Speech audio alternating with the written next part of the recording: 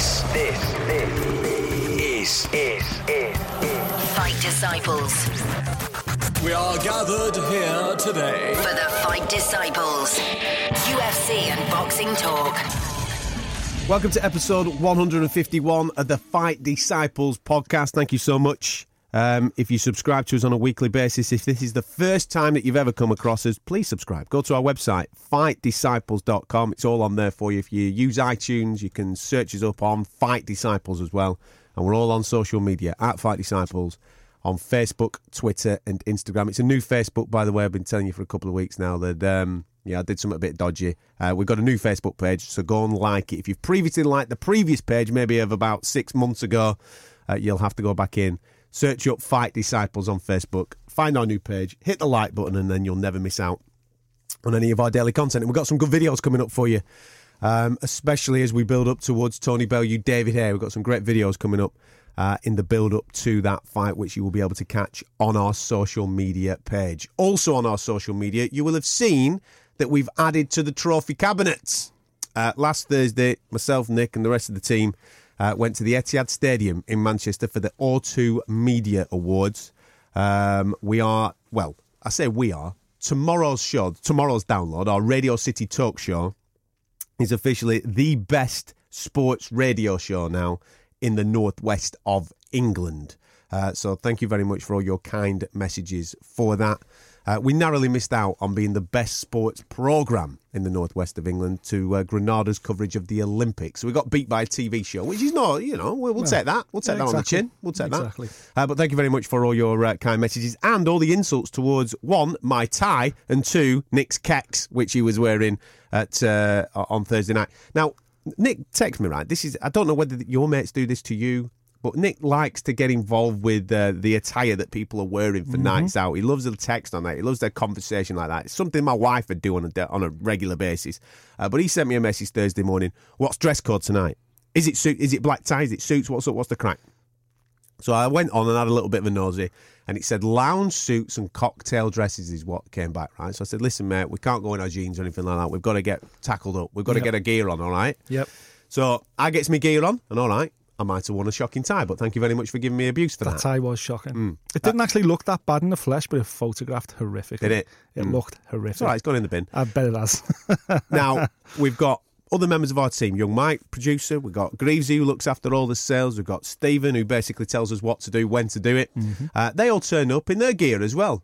Black suits, nice bit of shirt and tie number. Oh, not Nick. He can't conform to a lounge suit. He just can't do that. He thinks to himself, right, I'm going to create my own vibe is what I'm going to create.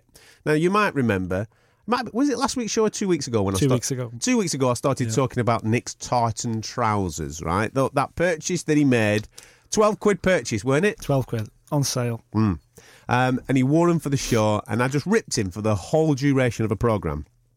He only went and bloody wore them on this Thursday night, didn't he? He rocks up in these tartan trousers, right? He looked like a member of the Bay City Rollers, like Rod Stewart on Smack turned up. But no, that wasn't enough. If it had just gone with the trousers and maybe a nice blazer and a shirt and tie number, I'd have gone, do you know, Nick, fair play, man. You've got balls of steel. You've come strutting into here like Conor McGregor. I'll give you that, mate. No bother. No, he has to wear a flat cap and scarf and make himself look like a cast member of Peaky Blinders. Explain yourself, mate. I was working the Peaky Blinders. It was freezing. It was absolutely freezing. I've been to the Etihad before. I know it's freezing as well, especially when you come out at like 2 o'clock in the morning or whatever it was. You weren't laughing then, were you? When I had the nice hat on, scarf on, nice and snug, I was warm. Saying that we had been on the Jaeger bombs by then. So I got a beer coat on. Didn't feel nothing, mate. Yeah. That's another thing regarding the Jaeger bomb thing, right? So our award's been and gone. We had to wait for, obviously, the overall award in our category, which we didn't end up picking up. So Nick threw his toys out the pram, right, went straight to the bar. He goes to the bar. I went to join him, and I noticed that he'd ordered Jaeger bombs for the table. Yep. We're having a bit of a laugh about it. Look at us, right? The best thing was they served them in John Smith's pint glasses. Well, that's where I'm going, right? Because the lad looked at us like we had two heads. He served these Jaeger bombs up, and as Nick had paid for these Jaeger bombs, he looks at me, he goes, sorry about the John Smith's pint glasses. We don't normally get asked for that here, right? I went, what do you mean? He goes, well, this is like a corporate fine dining area. The executive lounge. The executive lounge of Manchester City, right? We don't normally get asked for stuff like that. We get Have you got a certain brandy? Have you got a certain wine? Not have you got a Jaeger bomb? So there you go. That's why we got John Smith's glasses, though. So they went. Get off that high horse. Yeah, exactly.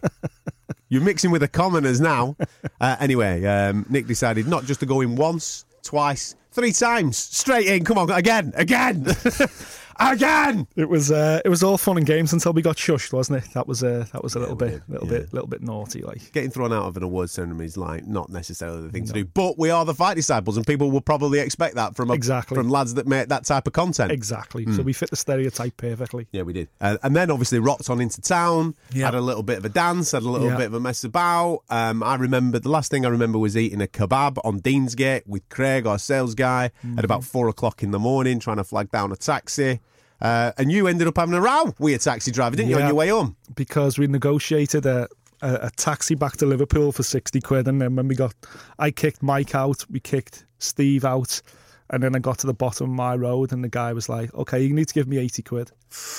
And now listen, 6'4" Nick Pete, full of Jaeger bomb. I was tanked by then as well. You don't want to be having that type of discussion with him outside his gaff at 4 o'clock in the morning, do you? I know, so... I remember giving him the 60, getting out the cab, and then inviting him out of the cab for the other 20. I said, get out then, I'll give you the other 20. Get out. He could have probably just got out, pushed me over, I was that pissed, and lifted my wallet out my pocket anyway. But yeah, I was like, come on then, if you want the other 20, get out the cab. I'll foot you for a pound, I will. Oh, what a dick. Anyway, all good times. Thank you so much for your kind comments as well. Cracking night, wasn't it? And also, thank you very much to the geezer on Facebook who's told me to wind my neck in, right? He told me to wind my neck in because I keep complaining on a week-to-week basis that you're cheating on me with all these other people, right? He said, Adam, calm down. Stop doing it. Stop going on about it. You're getting bored and you're getting annoying. So I decided to respond to him, said, listen, we just won an award, so tune in next week because I'm going to be double annoying, right? I'm taking it to the next level of annoyance on the show today. But anyway, thank you so much for your kind messages on social media. Let's get stuck into the fighting at the weekend. There was so much going on. Did you watch most of it? Because obviously you were playing around with someone else. Like, it's great that I thought that was going to be the lead into this part of the show. No, did you see any of it, Nick? Because obviously I was on national radio playing with somebody else's balls, tickling someone else's hairy balls. Are you gonna mention that, or are we just gonna skate over it? Okay, because I was at home working. I was at home making notes for the Fight Disciples, doing what I do. Jane's in bed, kids are in bed. I'm in the living room till 6 a.m. watching fights for this show. You're in London, wine and dining with all kinds of fancy London types, having the time of your life. I just thought I'd bring it up. In answer to your question, I did get to see some of it because I had multiple screens where I was. Ooh, it's fancy London. Yeah, fancy London with multiple screens. It's very difficult, actually, when you've got multiple screens to concentrate on one particular fight and be across everything. I was more interested in the Josh Taylor fight, if I'm honest. I know that Beefy's going to kick my head in for that. But I was more interested in the Josh Taylor fight because But that just finished, basically. The timing was perfect for it. The challenge of obviously taking on Vasquez, a former world champion, a geezer that hadn't minced around in that particular division. I thought to myself, has he got him at the right time here? Yeah. Is Vasquez just on the decline, just enough for Josh Taylor to take full advantage? I thought it was a tricky fight. It was a little bit nip and tuck, but then the finish from Josh Taylor in the 9th round, you'd have been bloody jizzing all over the gaff with your body shot, wouldn't you? That was, honestly... You love a body shot. Absolutely incredible. I've got to be honest, I had to watch that fight back because by then, I was engrossed with BT Sports coverage because Josh Leather and Glenn Foot had an absolute little war there, and it was... and there was a bit of needle in the press conference, which kind of added to that as well, Well, it was Middlesbrough against Sunderland, wasn't it? They had a little bit of local rivalry going and stuff like that, and Leather, of course, was 12-0 going in and was protected, so Glenn Foot was saying, and Glenn Foot was like, I'm an old statesman, I'm going to take it to you. And then he goes and drops Leather in the second round, and they end up going to have absolute barnstormer, and I don't know if you caught it back, but Leather... he dug deep and he ended up getting the decision. It was a close fight. Probably could have gone either way, but I thought Leather deserved it down the stretch. So, but that fight, watching that, I was so engrossed by it. It took away from me watching Taylor properly the first time. So I had to watch Taylor back again to see the full magnitude of what he produced. But man, to do that against the former 2-time world champion, the man that he did, and because first time he's ever been stopped, Vasquez. That's what made it so special, because I was like, okay. Because I was flicking backwards and forwards. I couldn't take my eyes off Leather and Foot, but I had to be over watching Josh Taylor because I was so intrigued by what a massive step up it was. But it was only when I watched it the second time I thought, wow, Vasquez came to win as well. He never came for a payday. Yeah. He never came thinking like, okay, yeah, I'll get weighed in here. You know, I'm at the end of my career. He came to win that fight. It was a good fight. It was competitive. Then obviously Josh Taylor got the cut and everything else. It was a pretty bad cut. But to keep us cool like that, and again, just to come back to where you were going with this, that finish, mate. You see it, mate, that propels him into... We said last week on last week's show, didn't it? If he comes through this and he comes through this in style, he leaves the others behind. The other guys that we put in that pot with him, all the British lads, your Jack Catteralls, your Tyrone Nurses, O'Hara, all those lads, even Robbie Davis Jr., all those kids, we had them all in the same pot at the start of 2017, didn't we? That's right. Now... He's 2-3 rungs ahead of them guys now. Yeah. With that victory and what he's done this year, he's had an absolutely phenomenal year as Josh Taylor. Yeah. And Barry's right with the comments that he was making off the back of that fight. He's 1-2 fights away from getting in with proper contention. Josh is talking about having a crack at the European title against Anthony Yigit. Yeah. Which is fair enough. That's cool. You'll be happy with that. Old school, man. You love that old school route, don't you? Yeah. Going through the old British, Commonwealth, European, then on to the world. And we've no problem with that, especially with him only being an 11th fight pro. He's only 26. But he's got an unbelievable amateur pedigree. You know, he's got medals galore from illustrious world championships.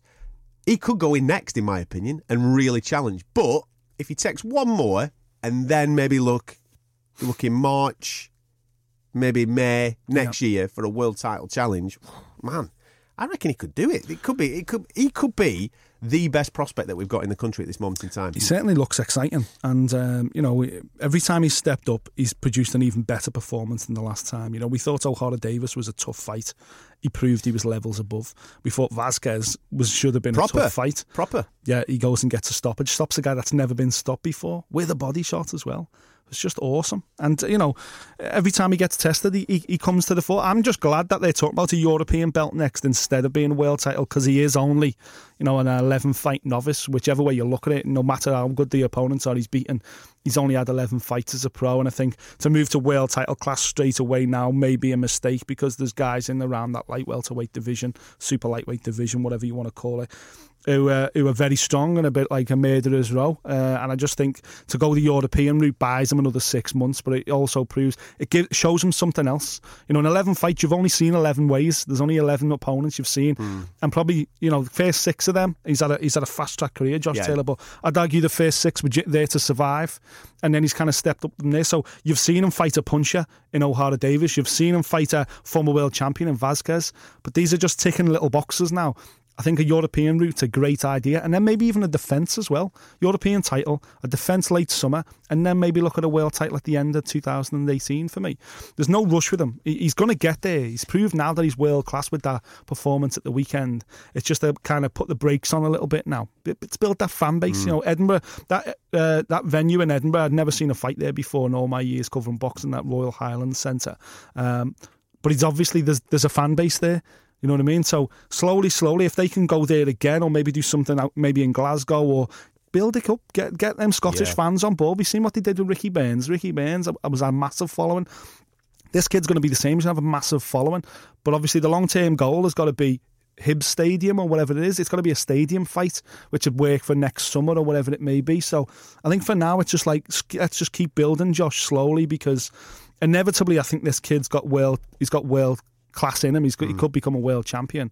It just doesn't need to happen right now. Good kid as well. If you haven't heard our interview with him a couple of months back, before the O'Hara Davis fight, get yourself on our website, fightdisciples.com. We spent a bit of time with him down at Barry McGuigan's gym. He's a top kid, up for a laugh as well. Bags of personality, like you say. He's got all the minerals to go on to the very, very top level. In Newcastle, Liam Smith, Liam Williams went at it for the second time. Now, I don't know about you. I kind of leave this, and maybe this is because I've watched this fleetingly. Yep. I come away from both those fights slightly underwhelmed. Now, I can understand both the fights, i.e. the fight back in so April, the first fight, you come away from it and you think, oh, that was all right, but there's a lot of unanswered questions there with the cuts and the headbutts and all that type of stuff. So I was expecting this one, right? No messing. Let's get in there and have some proper fireworks. Ding dong. And the fireworks just never came, really. Nope.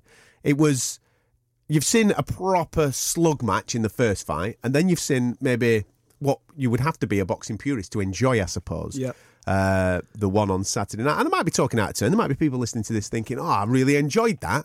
I did enjoy it, but I didn't enjoy it as much as I wanted to or expected to enjoy it. I thought that we were going to get a stoppage. No, it didn't. It was going to catch fire. It didn't go for me at all. I'm glad that it's done now. Park it. I don't want to see number 3. Let's all move on. Yeah. I think inevitably I think if Williams had got the decision, we would have got part 3. Maybe not next, but further down the line, because there's still some answered questions there. I think Liam Williams has proved that he's definitely at this level. But I think, unfortunately, on the night, he just didn't have it when it mattered most. I thought I had it really close. I thought the cards were very harsh on him. Yeah, me too. Yeah, 17, that was 11, insane. Was it? Something like that. That was insane. 6 rounds. There's absolutely no way. You say there's absolutely no way. In a close fight like this, it just depends what you like. What do you like to see? Do you like come forward pressure? Do you like to see single shots that are eye-catching, or do you like to see a strong jab? Do you like to see better movement? Do you like to see a nice high guard, which you're catching most of the shots on the gloves and then you're countering with shots that are actually landing?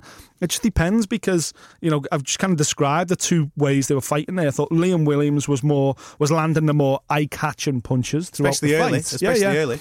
But I think Liam Smith was dictating the pace a lot better. I think he was his high guard through Liam Williams, because I think Liam Williams found him quite easy to hit in the first fight. I think in this fight he found him quite difficult to hit.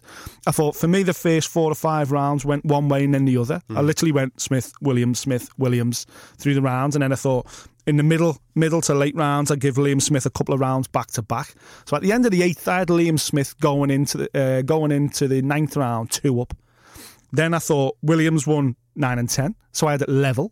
And then I thought in the championship rounds, when it mattered most, I thought Smith won 11 and 12. Yeah. That's the way I scored it. So I had Liam Smith winning by 2.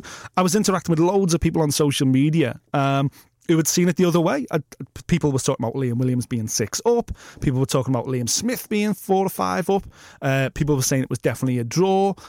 That's just what you get from a close fight, It definitely wasn't a robbery. It definitely wasn't like a home decision. Yes, that 117, 111. It's harsh. It's harsh on the kid, because it portrays a certain story which wasn't there. Definitely not, no. And, I think the judge who scored it a draw, all right. Had it been a draw, I wouldn't have been overly upset about it. I'd have been disappointed, because I thought Liam Smith deserved it when it mattered, and that was the championship rounds. I'm glad it wasn't a draw, because it never actually became the fight we all thought it was going to be. I think this was a bit of a gamble by Frank Warren in terms of putting it on in Newcastle. Why are you putting a Scouser on against a Valley boy up in Newcastle? You know why he got away with it heading in? Because we thought it was going to be a fucking absolute war. We thought people were going to come in their droves to see this, because everyone in the industry was like, this is going to be a belter. This is going to be a fight of the year job. These two have got unfinished business. And then the build-up, the press conferences, the weigh-in, there was loads of animosity going on. You thought these two were going to fly at each other. And instead, they didn't do that. And I think it was Liam Smith's tactics that changed the fight. I think everyone thought Liam Smith was going to fly in there and try and prove a point and blow Liam Williams away. But instead, he got in there and thought, I'm going to outbox Liam Williams. I'm going to have a better defence. I'm going to have a better jab, and everything's going to come off that. That's the thing that I take away from that fight, actually, is that Beefy did surprise me a little bit. Beefy, on the inside, traditionally, I think has always been fantastic. But on this, he seemed that jab, I thought, is the best that I've ever seen it look from him in particular. I thought he managed to use it as a proper offensive weapon rather than something just parrying out as a rangefinder. I thought he was actually using it properly. And he, like you said, with that, by using it in that way, dictated the pace of the fight, and he kind of did what he wanted to do. I think if there'd have been a point where Liam Williams really... Like you say, 11 and 12, I anticipated Liam Williams to go shit or bust. Yeah. That's what I anticipated. And I thought, listen, mate, go for it now, because you're only going to be able to drag him into that type of fight, and that might then sway how this fight then dictates. Because he didn't put his foot down, and Beefy kind of just, again, took control, did what he wanted for me in those last 2 rounds. Yeah. That's maybe where I'm coming away with the disappointment, maybe. Because the fight was, up until that point, I thought, hey, this could go either way. Yeah? But then Beefy just took it away from him. And maybe that's the sign of the class. Maybe that's something, I don't know, Liam Williams needs to work on, an experience thing. I don't know. But that's maybe why I come away from the fight a little bit underwhelmed. Don't forget, he's never done 11 and 12. He's never been in them rounds before. And I think that might have caught him. And the fact that I thought Liam Smith did go up another gear for 11 and 12. He'd lost 9 and 10. But but then suddenly came back to life again in 11 and 12. His output was more. I bet if you look at his punch stats, I bet his punch stats in 11 and 12 were higher than certainly any other round in the second half of the fight. Yeah, maybe. I think Liam Smith went for it in one sense of the word. Never went for it as in, shit a bust, there we go. No. But I think he thought, He I'm going to prove a point here. I'm going to win these 2 rounds. And maybe Liam Williams couldn't keep up with him. I don't think Liam Williams either couldn't keep up with him, because that was the sense you got afterwards. There's, again, on social media, as soon as the fight ended, social media kind of blew up and everyone was saying, everyone, but there's a lot of people on there saying Liam Williams won this by a mile. The commentary is well off. Liam Williams has won this by 4 to 5 rounds. And then when he interviewed Liam Williams in the ring afterwards, and he said, well, the right man won. That gave me a sense of, everyone on social media went, okay, well, maybe I'm scoring it wrong then, because Liam Williams just said he deserved to lose. But with that comment, I got the sense that he didn't have it in him in 11 and 12 to win. And that's why in his mind, he thought, I've lost that. Because I didn't have it. I couldn't live with him in 11 and 12. When I knew it was close, I knew probably had to win the last 2 rounds. He did the same. Yeah, maybe. And psychologically, he thought, fuck, I've lost them last 2 rounds. And that's why in the interview afterwards, he was like, well, the right man's won. Even though for 10 rounds before that, he'd done really good work. People were debating that he was ahead on the scorecards. But I think them last 2 rounds kind of decided the fight. Like, okay, well, that's the winner and that's the loser. And this guy goes on to a world title fight next. Well, I caught up with Frank Warren straight after that. He was in the bar in Newcastle. We had a little bit of a phone chat, and that's exactly what he did say. Obviously, now it's all about Liam Smith taking on the 154-pound WBO version of the world title, which is currently held by Miguel Cotto. Miguel Cotto fighting first week of December against December Ali. 2nd, yeah. Now, he's rumoured that's it. He's calling it a day off the back of that. Yeah. But stranger things have happened in the world of boxing. Yeah. If he sticks around, it will be Liam Smith, hopefully against Miguel Cotto.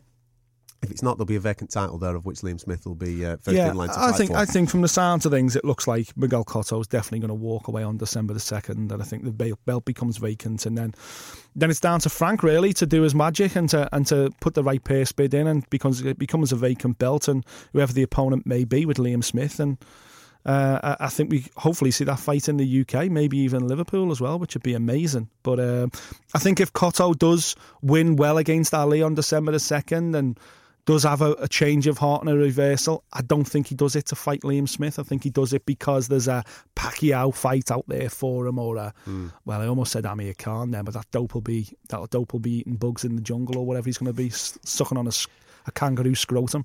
But Miguel Cotto, I expect Cotto to walk away and expect Liam Smith to fight for the vacant belt. But again, that's great because chances are it probably comes to the UK. Did you stay up for the American card, the Matchroom debut? I did, yes, for Daniel Jacobs. Yeah. Now, Arias, in the build-up to this fight, talked a wonderful game. He wetted my whistle. Fair play, mate. You got me in the mood for this fight. But there's talking the talk and then there's walking the walk, isn't there? Yeah. Jacobs just absolutely... Levels? Well, he just schooled the kid. Levels. Absolutely schooled the kid for 12 rounds. Exactly. I think the only disappointment is that he didn't stop him. That's it. Yeah.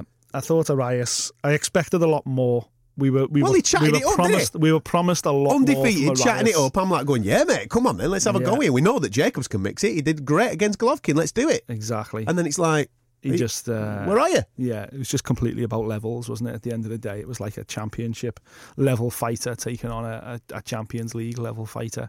I think Jacobs just proved that he's definitely the number 3 middleweight on the planet for me. I think I'd love to see him in, obviously, with the winner of Canelo Triple G once that gets finally sorted out for next year. What about the winner of Lemieux against Billy Joe? I think that would be amazing as well. I think he's got to try and position himself. I think if Lemieux wins, he probably gets that fight straight away. Obviously, with Billy Joe being attached to Frank Warren, we might struggle to see that unless we can get him into a mandatory position. But I definitely think Daniel Jacobs has got to fight for the middleweight title next. Here's one for you. Charlo. Good shout. That's a great shout. Charlo Jacobs would be summit, wouldn't it? Yeah, but there's no belt there though, is there? That's the problem. Who cares? Get it on. Let's do it. That would be a great fight, don't get me wrong. Jacobs versus Charlo would be an absolute... Some type of eliminator for the winner of Canelo Triple G. Yeah, exactly. Yeah, that'd be absolutely brilliant. Hopefully. Great stuff, man. Listen, matchmaking, I love it. What did you make of the 300-pound Big Baby Miller? I thought he was shit. Big baby. Listen, Jarrell Miller, I've seen his highlights package in the past and thought, oh my God, this guy's like a big freight train, man. This is going to be... But I was watching that fight against Marius Watch and was like, fucking hell. Again, once again, it's about levels. You know, this is exactly what we got when we watched what's his name the other week, Dillian White fighting against Hellenius. Yeah. It's just like, you know, a pudding chasing a big fucking lanky coward. And this Mariusz Wach, okay, he takes a shot on that, but Big Baby, for me, technically, he's not there at all. Like, he's just a bit of a gunslinger. I'm impressed by his work rate for such a big fat man. His fitness is obviously there. There's fitness behind that meat and gravy. A big fat man. Well, behind all that meat and gravy, he's got an engine on him. You know, he's actually pretty fit, and he obviously his record suggests he can whack. But for me, this is like all Big Baby did there. He's never proved that he's world class. He proved he's Dillian White class. I'd like to see him fight Dillian White, and then the winner of that fights potentially gets a world title shot. But we're talking levels below AJ's and Deontay Wilder's here with these guys. Nowhere near. Shall we talk Tyson Fury?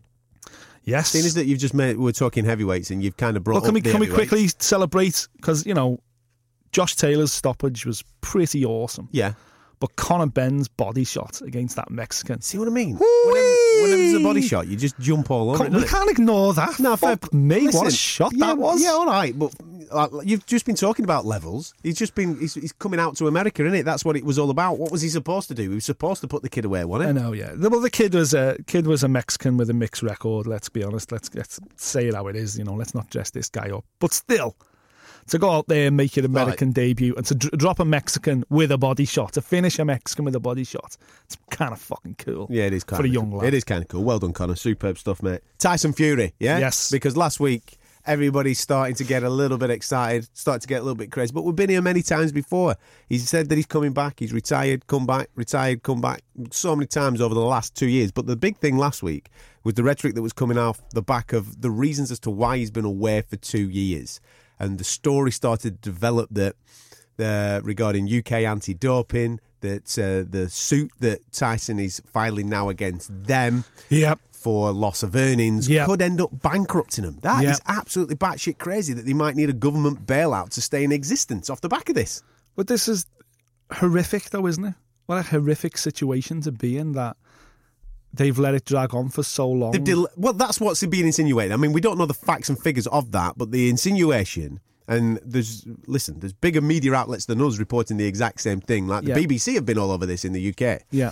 But for them to have allowed this to have dragged on for this period of time, and if there's any truth in the fact that the reason for that is because they were worried that if they lost, they would then get sued by Tyson for loss of earnings, which then could bankrupt them. That is absolutely ludicrous. Yeah, it's scandalous. Scandalous. And surely the longer it drags on, the worse it's going to be, because the more he can do them, the bigger his loss of earnings is going to be. But now that we're led to believe they're in a position that they can't move forward through risk of him being found not guilty and him suing them. So is this just going to stay like this forever? Well, this is it. They have to find him guilty. They have to find something in order to make this go away for them. Is that why it's dragging out then? Because they're desperately trying to find something they can ban him for. And go, oh, yeah, okay. Yeah, we can do him for that. Yeah. These were on the wrong way round. So you got a 3-month ban, but you've saved that now, so you're fine. Good to go. Okay, see you, Tyson. Well, that's it. That's another thing as well. They've got to come up with a ban that lasts up until now. For 2 years. Yeah. That's what they have to find. Otherwise, they'll go, okay, you banned me for a year, so you know the last year would have been out. I'll sue you for a year. I'll sue you for 1 year then. Absolutely. And in my last fight, by the way, I made XYZ, and AJ's just made this, and I had all the belts. So AJ would have had to beat me for that belt. So whatever AJ made, I'd have got the A side of that. Fuck me, this is why they're running. It's mega. We're talking tens of millions. We're not talking tiddly money, are we? Tyson's got a few quid as well tucked away, so a court case for him, not a problem. But rightfully so, because they've mugged him off for 2 years. Big style. If you think about it, in that 2 year period, right, Povetkin's been popped, Stavern's been popped. Yeah, at least once. Big Daddy Brown's been popped. At least once. Right, so I've mentioned fighters there that have been popped at least once in that period of time. They're already back fighting. I know, yeah. Already back fighting. Povetkin's WBC ban, I think, finishes in December. Yeah, it's about to end, yeah. So he's legitimately... So those lads have been banned, again. Served their time, and come back, right? And one of them's just fought for a world title last 2 weeks ago. But they are lads that have failed multiple tests. I've mentioned 3 lads there that have failed twice in that period of time that Tyson has been out. They're already back fighting. So what are you going to ban Tyson for? You can't find a 2-year suspension because them fuckers are already back after a year ban. Yeah, so you've got to find something mega to keep him out for 2 years and prevent yourself from getting sued. it's mental. The whole situation is absolutely mental. But then, UK AD, the fear is that when they come out of this, and if they do need a government bailout to come out of this, what kind of position are they in financially? And will they be like, in future, listen, don't drug test Anthony Joshua because we can't afford it in case we find him guilty? Like, what the fucking kind of situation is that for the governing body that looks after drug testing? They may be in fear of testing somebody in case they get a positive test that becomes overturned or whatever it may be. So does that put them in a really weak position? Do we need to just scrap UKAD now and find another government body, or go to USADA or whatever it is? Not USADA, what's the WADA? You know what I mean? That it's a very precarious position that we find himself in right now, and unfortunately Tyson Fury's the one that's getting the butt of it all, and we as fight fans are suffering because we need Tyson in the mix, man. Imagine Tyson Fury, Deontay Wilder and AJ. They're the three, aren't they? They're the three genuinely with Klitschko's gone, I mean, they're the genuine three world-class top guys. Forget about Dillian White and Big Daddy and even Joseph Parker, all these other fellas. They're fucking second tier, do you know what I mean? Second tier fighters. And forget even about my mate Tony Bellew and David Haye. They're just blowing up cruiserweights. They are what they are. They aren't competing at this level against this like type of opponents. We need Tyson Fury back in that mix because, listen, I keep saying it, this is a golden age for fight sports. We are living in a golden age, especially for British boxing. This is it right now. Forget about the 80s when you grew up, or the 70s and all that bollocks. This is the golden age of British boxing. It's never been as good as it is now. We've never had so many world champions, so many world title contenders. And yes, we've got a heavyweight champion of the world, but we've got another guy who's the lineal champion. He's the real champion. The real champion. He's never lost the belts. That's suffering from a fucking stupid drug test that needs to be sorted out. And listen, we're as harsh as anyone when it comes to drug testing. If you're found positive, you deserve a ban. Found positive a second time, you should be out of sport. But this is a guy that's literally just sitting there twiddling his fingers because the people that tested him are concerned that he might sue them. It's fucking unbelievable. And he hasn't technically failed a test. He had raised levels of some type of testosterone, didn't he? After eating a uncastrated boar or something like that. Yeah. So they flagged it as a concern, and this was before he fought Klitschko. This is how long ago this is. Yeah. So therefore, he's never failed, and he's never been actually banned because they overturned all that type of nonsense. It's just been carrying on for such a long period of time because there's not been a definitive conclusion to it, which is ridiculous for it to have gone this period of time. It should have been dealt with before the Klitschko fight. Yeah, is when it should have been sorted. Of course. And on the back of all this, quite nice to see Anthony Joshua find his Twitter account, which is quite nice, isn't it? Rather than, I don't know, telling everybody to stay hungry, he's now calling people to go and get fit, you fat fuck. I kind of like it, AJ. The world had a little bit of a meltdown, in particular certain people that make behind-the-scenes videos. You know who I'm referring to. Yeah. But AJ's AJ. If AJ wants to swear on his Twitter, who gives a shit? Why is that a big story? Why is that? It's not a big story at the end of the day. And this isn't the real Anthony Joshua or whatever it may be. Listen, the guy's just a clever dude, right? What he's done there, if you think about this logically, right, what has happened is Deontay Wilder's just had a fight last week, and he's blown this kid away within, I don't know, 2 minutes or something like that. And then he's on the mic and he's making all these social media videos saying, you're running scared, if you want the test, come and get me. Yeah. Eddie Hearns is your man and all this type of stuff, who's trying to hide you and avoid Deontay Wilder's freight train. Then you've got Tyson Fury chipping up, basically, off the back of everything that happened last week. He's on social media saying, listen, Flex, I'm going to absolutely start you when I get going, right? Okay, cool. But let's not mince it. Whatever you think of AJ, he's got 2 of the belts in this division. He's the man. In this division, actively right now. Ain't nobody selling 80,000 tickets. He's the man. Except him. He's the man. So for me, last week, what he did was, hang on a minute. I've got this punk over here shouting this. I've got this punk over. I've got Joseph Parker giving me shit. I've got Dillian White chipping over it. I'm the fucking boy. I'm going to regain control here, and this is how I'm going to do it, right? I'm going to get a little bit ag on social media. I thought he played an absolute blinder of a game last week. Absolute blinder of a game, saying, listen, motherfuckers, I'm the boy. You want a piece of the pie? You sign the contract. You get fit, you fat fuck. All this type of stuff. And I thought, AJ, you've minced it there. You've absolutely just taken control of the division again. Well done. Yeah, exactly. I thought he absolutely nailed it. And I'm all for that. You know, that's what social media should be about. That's the best thing about it. It's like, it's not run by a fucking management team or an accountant or a bank manager. It's the fighter themselves. And that's their personality. Like, I'm all over that. I think it was class.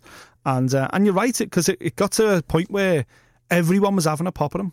Everyone was like, I'm going to do that. And suddenly, I think it was Thursday or Friday or whatever day it was. They're only doing it because they know that he's the money. Exactly.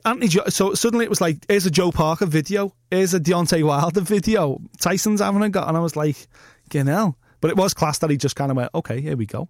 Josie Parker, you've been made an offer, sunshine, sign the contract. Exactly, yeah. Simple as. The problem is with this now is that people are overestimating their worth within this fight. They're thinking 80,000 tickets they're selling, he's making all this money, so if I fight Anthony Joshua, I should be getting 50 million. It doesn't work like that. Yeah, and the guy doesn't work like that. The guy from Juco who looks after Josie Parker, right? It makes me fucking laugh, does Hamilton, right? Because we've made an offer to Anthony Joshua. No, hang on a minute. Anthony Joshua makes the offer to you, you prick, right? Exactly. Because your boy doesn't sell fuck all. Yeah. Anthony Joshua sells the tickets.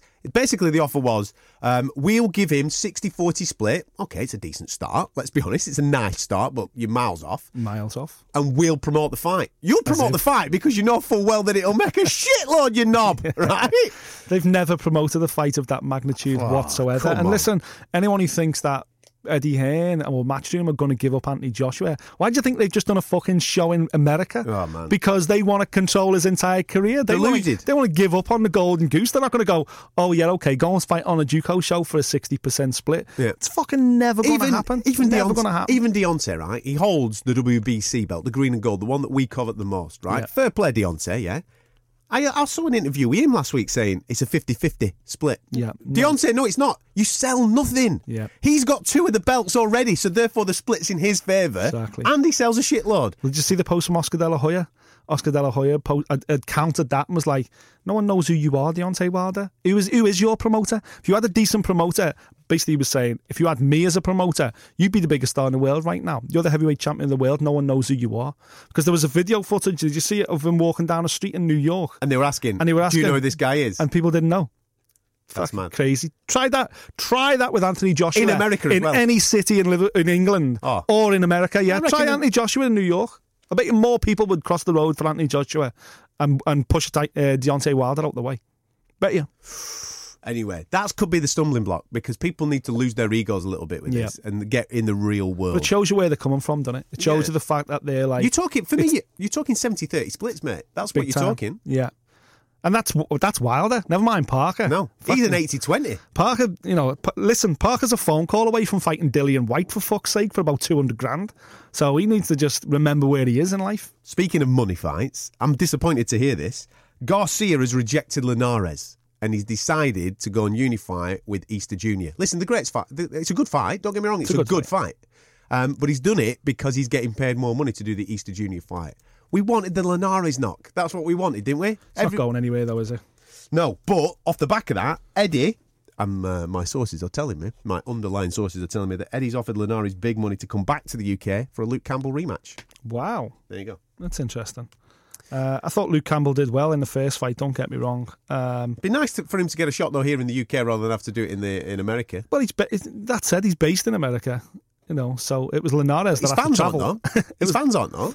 I know, but his fans can't get in there with him against Linares. To be honest, I think that's a bit of a mistake. I don't think Luke Campbell needs Linares next. I thought he would have done great in the last fight. I'd love to see Luke Campbell go away and win a couple and then get back in with a Linares Garcia because he proved against Linares he's almost at that level. Let's go and see him get at that level. Come back, win a European title or something, and then jump back in. I think it's a mistake to see him fight Linares next. But I'm kind of like you. When I first seen the headline, I was gutted about Garcia Linares being out. That's the big lightweight fight we want to see.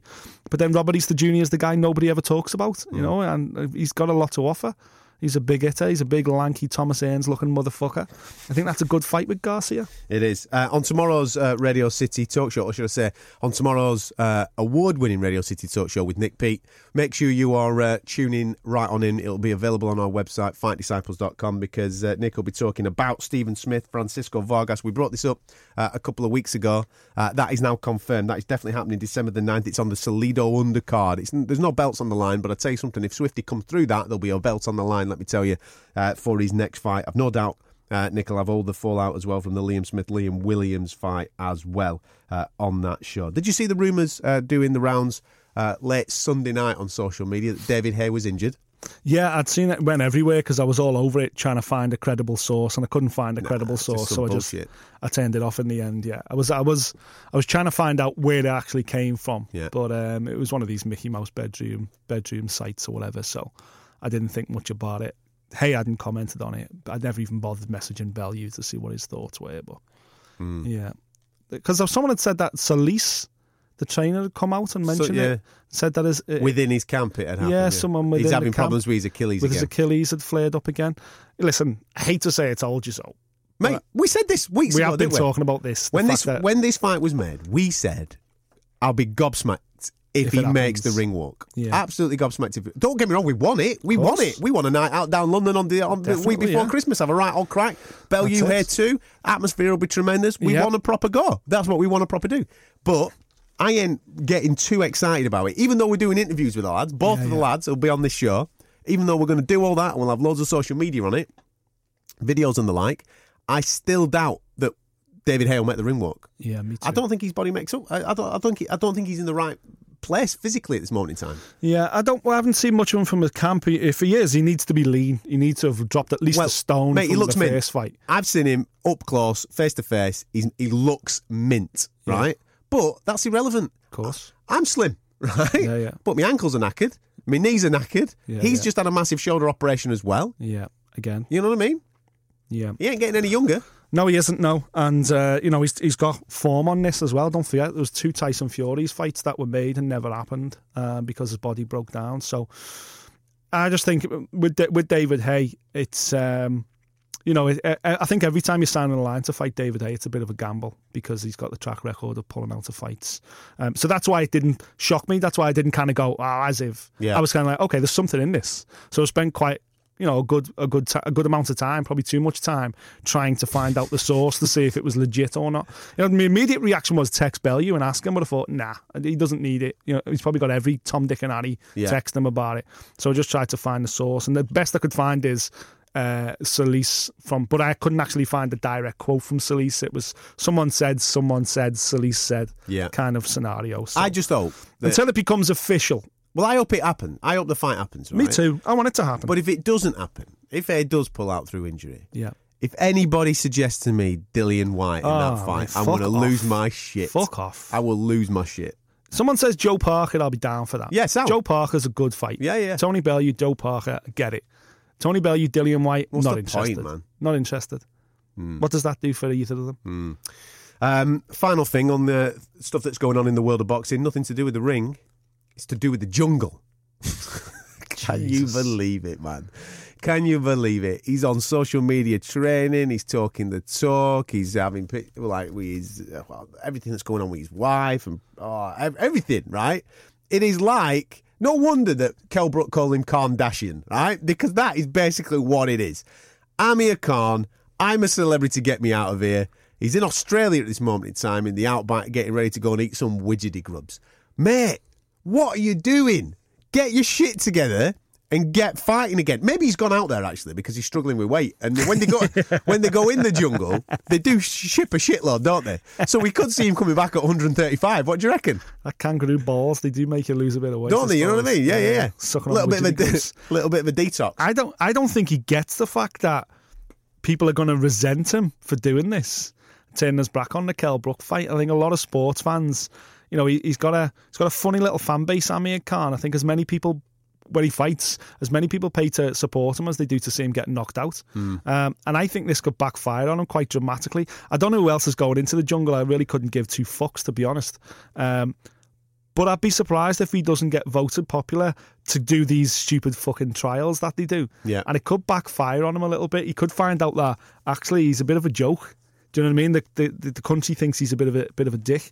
There's usually one, isn't there? There's usually like an ex-politician or... Yeah, they just give all the challenges. Then everyone just hates and goes, vote for him to do everything because they're a dick. For those that don't know what this is, if you listen to us overseas and you're not from the UK and I don't know if they have this abroad, basically a bunch of celebrities go into the jungle. Celebrities, Jesus. Can we use All right, that in brackets? a bunch of Z-list celebrities. I bet you some of them are off Towie and fucking all that Of course shite. they will be. Yeah. They send them to the Australian outback to survive. I don't know how long it is. It's about 6 weeks or something. I don't know. They go and survive for a period of time. It's a reality TV show. People vote them then to do challenges. They've got to eat kangaroo dick and all this type of stuff. Yeah. And basically it entertains us anyway.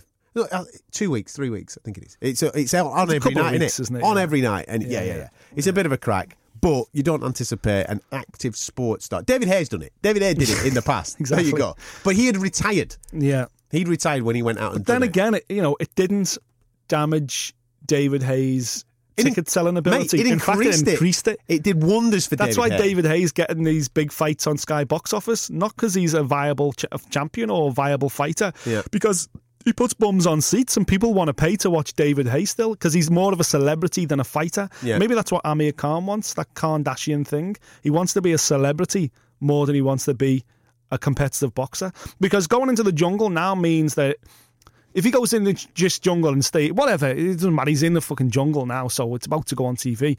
So realistically, he's not going to get back in camp this side of Christmas. So he's going to get back in camp in January. This is if he decides to carry on. Maybe he wins in the jungle and then becomes a TV star. I don't know, but goes on to Towie or some shit. But maybe if he comes back to boxing, he's not going to start training until January at the earliest, which means he ain't going to fight until late spring, early summer. That means he's been out for 2 years. He got knocked out by Alvarez in April 2016. So he's basically going to be out the ring for 2 years. At this stage in his career, that's suicide, isn't it? Massively, especially when there's shitloads of fights out there for him. Not half. He sells to be fair, he does quite well on the pay-per-view in America. So therefore, there's a boatload of fights that would go there. We obviously want to see him in with Kell Brook. Yeah. Kell Brook wants a piece of that There's pie, a doesn't he? stadium fight with Kell Brook. Him and Kell Brook could make the biggest payday of their careers without even a world title belt on the line. People want to see it. They've wanted to see it for a long time. Will we want to see it next year after Kell's done whatever he's going to do? Obviously Kell's got a comeback planned. I don't know.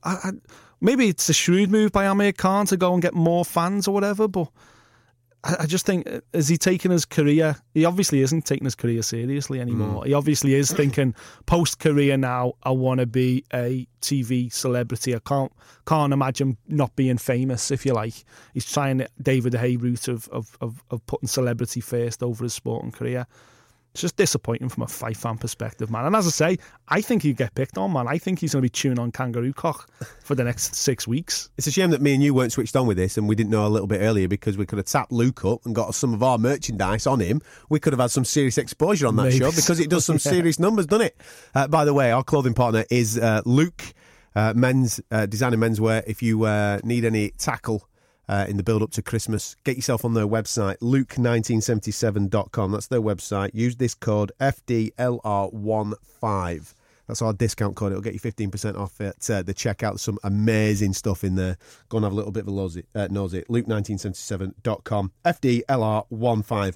A big fan of the jacket that I bought recently is Carl Frampton and his trainer Jamie Moore. They're big fans of it. They love a little bit of the old Luke tackle. Really, yeah. I couldn't get enough. Couldn't get enough of it, yeah. Of which leads us on nicely to talk about the return of Carl Frampton to Belfast this weekend. See what mate. you did there. Seamless now. Absolutely. I can't wait for this. I'm not going to be there, sadly. We were over there for Ryan Burnett and Zanta Zakyanov, and Belfast as a fighting city is something else. Yeah. This card, when you go down it, forget Frampton's on it, when you go down the card and have a little bit of a nosy at some of the fights that are on this card, it's so hard not to get excited, because there's some absolute belters, some hometown heroes on there, there's some extremely talented boys on this card, and then you put the cherry on top of the cake.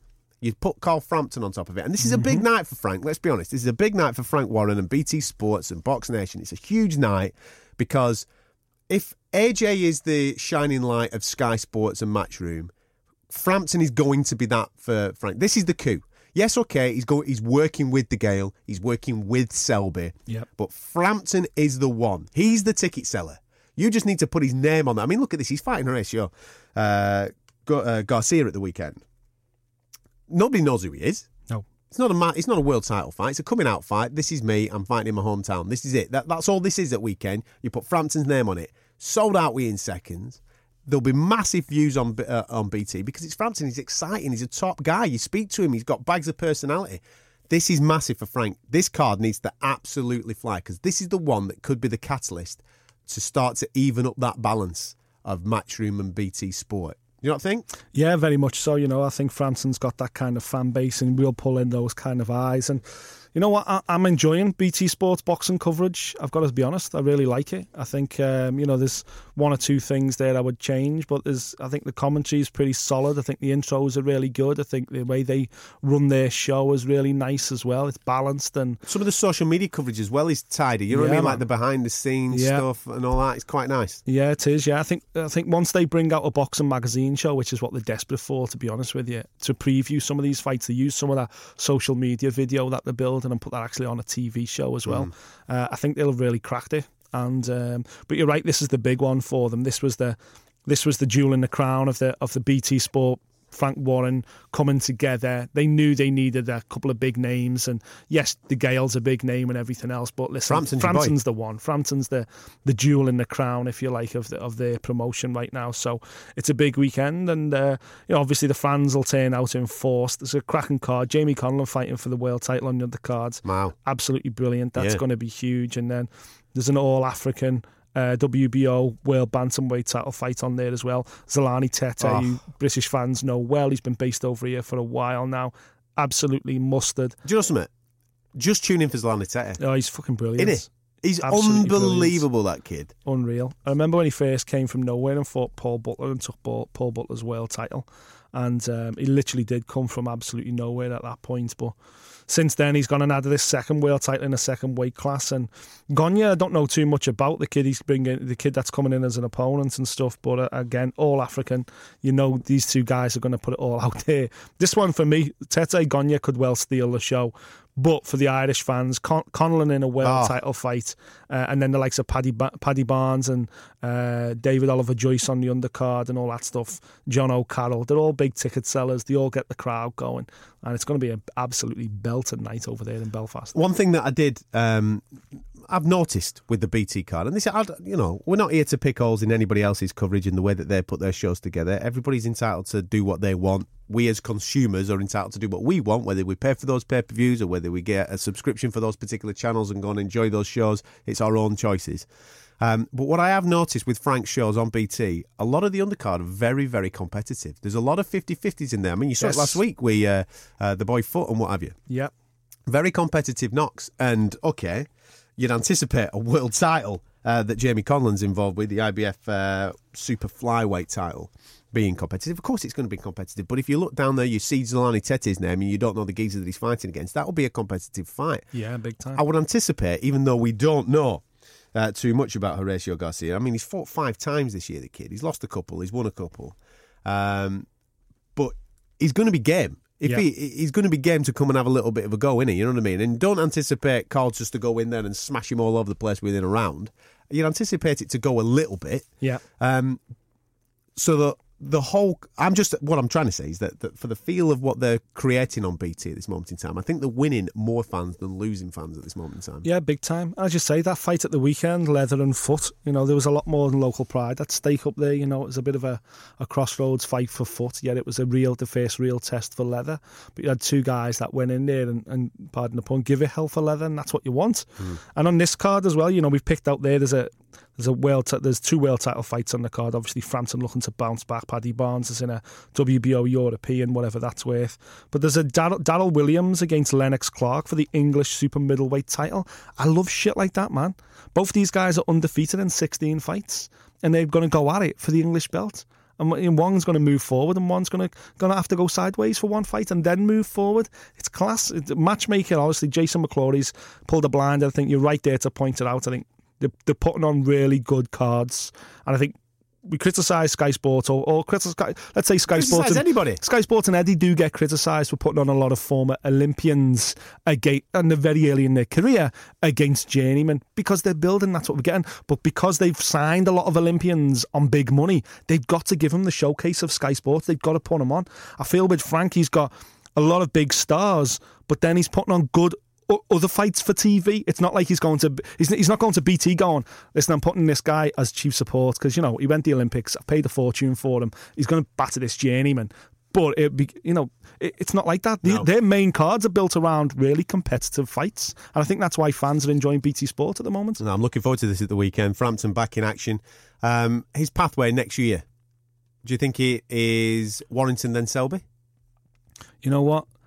Since we started talking about it, I can't get it out of my head. What, World Boxing Super Series? I just hope he gets signed up for World Boxing Super Series. Well, he's up like for the it. rest of He this told us he's featherweight up for it, division. didn't he? He said he's up for it. That would be the one. You know, I think I'd like to see him. Obviously, the Selby fight and the Warrington fights make perfect sense because they're all under Frank now. I would love to see. It sounds mad because Selby's got a world title belt, so he's kind of guaranteed his place in the World Boxing Super Series. Frampton versus Warrington could be a shootout to be put into the World Boxing Super Series. You know he's winning that fight. I know. But Leeds, man, the fans will love it in Leeds. If you're the Sowlands and you've got the World Boxing Super Series, do you not want Warrington to stay undefeated with that Leeds crowd ready to go, okay, will you come into World Boxing Super Series? And tell you what, even though you're not going to be ranked and you're going to be chosen by a champion, we're going to give you your quarter-final at home at Ellen Road in a football stadium. Because that's what we're about. We are World Boxing Super Series, man, the Ali Trophy. That's how big we are. I think they secretly want Warrington to stay undefeated because he makes for great TV. You know, it makes for a great story. But yeah, Frampton next year, of course. World title shot next, you'd like to think. Love to see him in with Selby. I think the Selby fight would be brilliant. I think Selby's desperate for a name on his record so he doesn't become the Junior Whitted of today, i.e. a world champion who doesn't fight anybody. I think him against Frampton would be massive fight for both Frank and BT early in 2018. Well, make sure you tune into it. Keep abreast of our social media as well throughout the course of the week, as we'll be keeping you up to date with everything that's going on in Belfast. Should be an absolute crackerjack. At Fight Disciples on Facebook, Twitter and Instagram. And if you don't subscribe, you just stumbled across this show because you've seen a retweet somewhere on one of those social media sites and you think to yourself, these lads are all right, we'll have a piece of this pie on a regular basis. You can subscribe. Go to fightdisciples.com. That's our website. There's loads of stuff on there, but there's a button that you can hit which will get you the subscription to whatever platform you want to consume this on. Or if you're on iTunes, just go to iTunes and search Fight Disciples. You'll see us there. Hit the subscribe button and come and join us on a weekly basis. We will catch you next time. Thank you for listening. If you like what you heard, subscribe via iTunes.